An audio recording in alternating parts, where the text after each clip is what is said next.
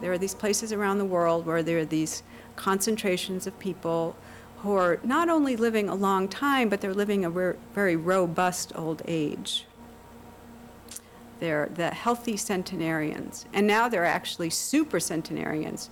And those are the people that are 110 and over.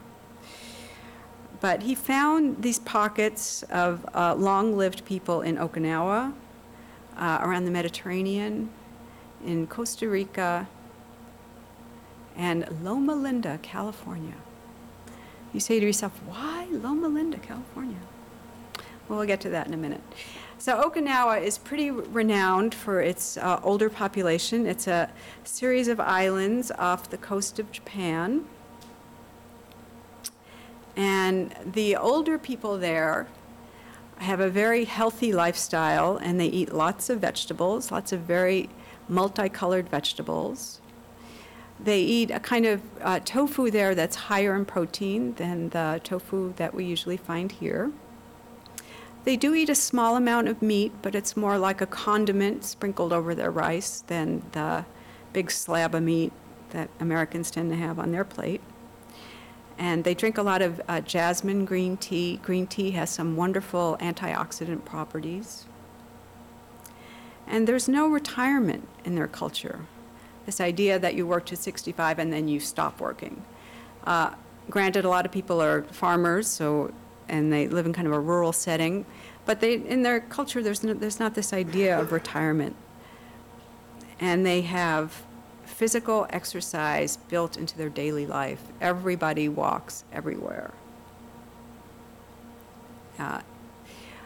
One of the other things about Okinawa is that the old people sit on the floor. So if you think about a 90-year-old sitting on the floor, getting up and down from the floor 8 or 9 times a day, that's a lot of really great flexibility exercise, as well as maintaining strength exercise.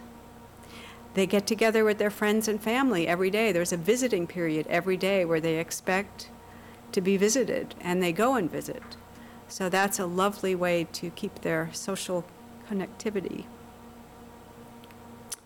This is another concept that I just love. It's Hari Hachi Bu, which means to eat until you're 80% full. And I think this could be one of the most wonderful exercises that as Americans we could learn how to do, push ourselves away from the table before we're actually full, because it takes a while for the brain to get the message from the stomach that it's full.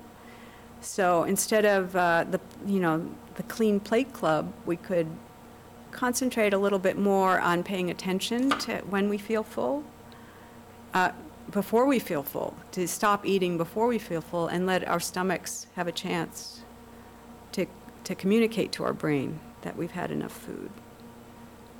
There's a special ceremony when they're 97 years old that celebrates their second childhood.